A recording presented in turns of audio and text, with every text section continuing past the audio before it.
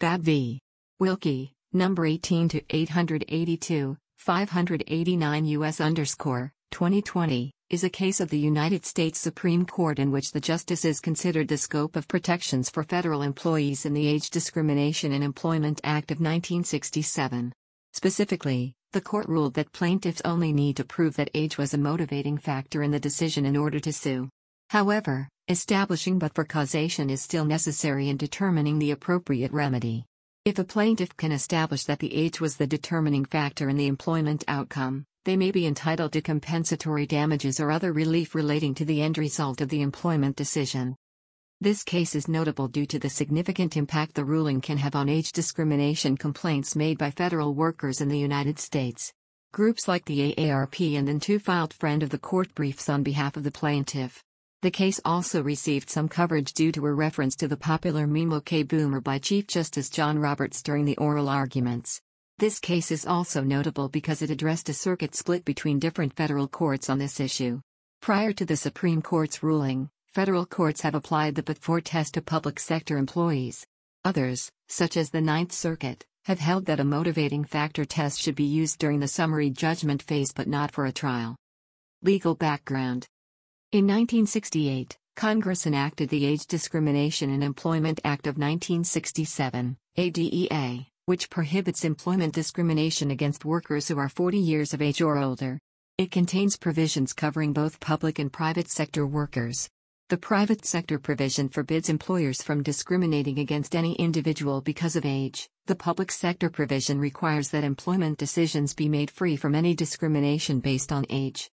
In 1973, the Supreme Court issued its opinion in McDonnell Douglas Corporation v. Green. This opinion was one of the first times the Supreme Court described in detail how the burden of proof works in discrimination cases. In the McDonnell Douglas case, the court established that plaintiffs must first establish a prima facie case for discrimination. Next, the defendant, employer, has the opportunity to produce evidence of a legitimate, non-discriminatory reason for its actions. If the defendant/employer does so, the burden shifts back to the plaintiff, who then must try to prove that the defendant's non-discriminatory reasons are pretextual or otherwise insufficient under the law. This framework, known as the McDonnell-Douglas burden shifting analysis, is now used by federal courts to interpret employment discrimination claims where no direct evidence of discriminatory intent can be found. In 2009, the Supreme Court issued its opinion on Gross v. FBL Financial Services Incorporated. In a 5-4 opinion, the court ruled that private sector plaintiffs must prove that age was the but-for cause of the adverse employment action they are suing over. That is, the plaintiff must prove that age discrimination was the determining reason for the adverse employment action. For example, the action would not have been taken but for the plaintiff's age. However, the Supreme Court's opinion did not explicitly mention public sector workers. A later opinion, University of Texas Southwestern Medical Center v. Nassar, 2013, applied the same but-for standard to retaliation claims. Case background. Norris Babb is a clinical pharmacist who started working for the United States Department of Veterans Affairs, VA, at the C.W. Young Medical Center in Bay Pines, Florida in 2004. In 2009, Babb obtained an advanced designation which allowed her to practice disease state management, DSM, an advanced scope of practice which allowed her to prescribe medications for certain conditions without consulting a physician. In 2010, the VA created the Patient Aligned Care Team, PACT, system. Among other effects, this initiative allowed pharmacists who practice DSM, including Babb, to receive a promotion. Babb, along with other pharmacists at the center, sought promotions under the new system.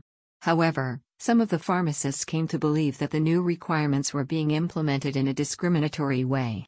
In 2011, 2 other pharmacists filed the complaint with the Equal Employment Opportunity Commission, EEOC. Babb testified in support of these complaints. Additionally, Babb filed a complaint of her own in 2013 after management sought to remove Babb's advanced designations and denied her request for additional training or practice opportunities.